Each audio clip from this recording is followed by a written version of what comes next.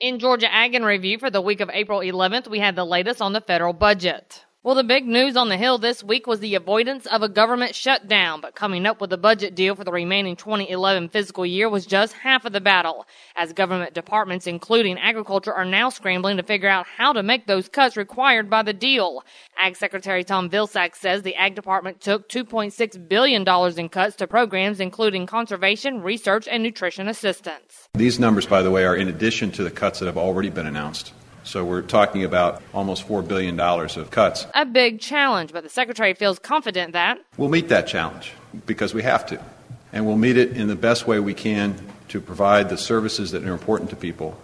But in terms of specifically how we're going to manage it, I don't know that. Aside from the obvious, there are other concerns with the cuts since the agency was unaware of the size and nature of the cuts until the deal was done and has a year's worth of cuts to make, but only 6 months left in the fiscal year to do so. And from the field, Randall Wiseman had this. Well, as peanuts go into the ground this spring, University of Georgia Extension soil scientist Glenn Harris reminds growers to make sure they have plenty of calcium for those peanuts. Peanuts, the issue is no doubt is calcium on these large seeded runners. And the interesting thing is our recommendations haven't changed, but again, it's just more important to do a good job with calcium. In other words, there's some things we were getting away with probably on Georgia Green that we will not get away with on an 06G.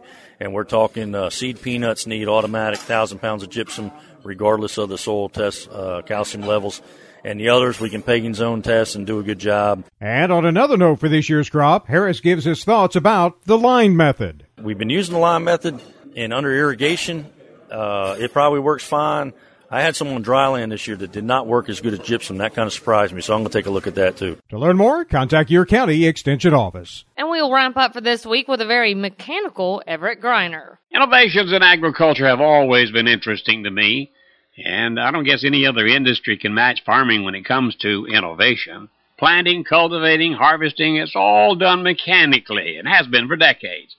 We have cotton harvesters that pick it and bale it. All you have to do is pick it up and haul it to the warehouse. But I guess the most interesting change to me is hay baling. The pitchfork and the haystack is no more than a memory now. A machine cuts it, windrows it, turns it and fluffs it till it's dry. A machine gobbles it up, packs it into a tight bale, wraps it in plastic covers, and ties it, all without the touch of a human hand.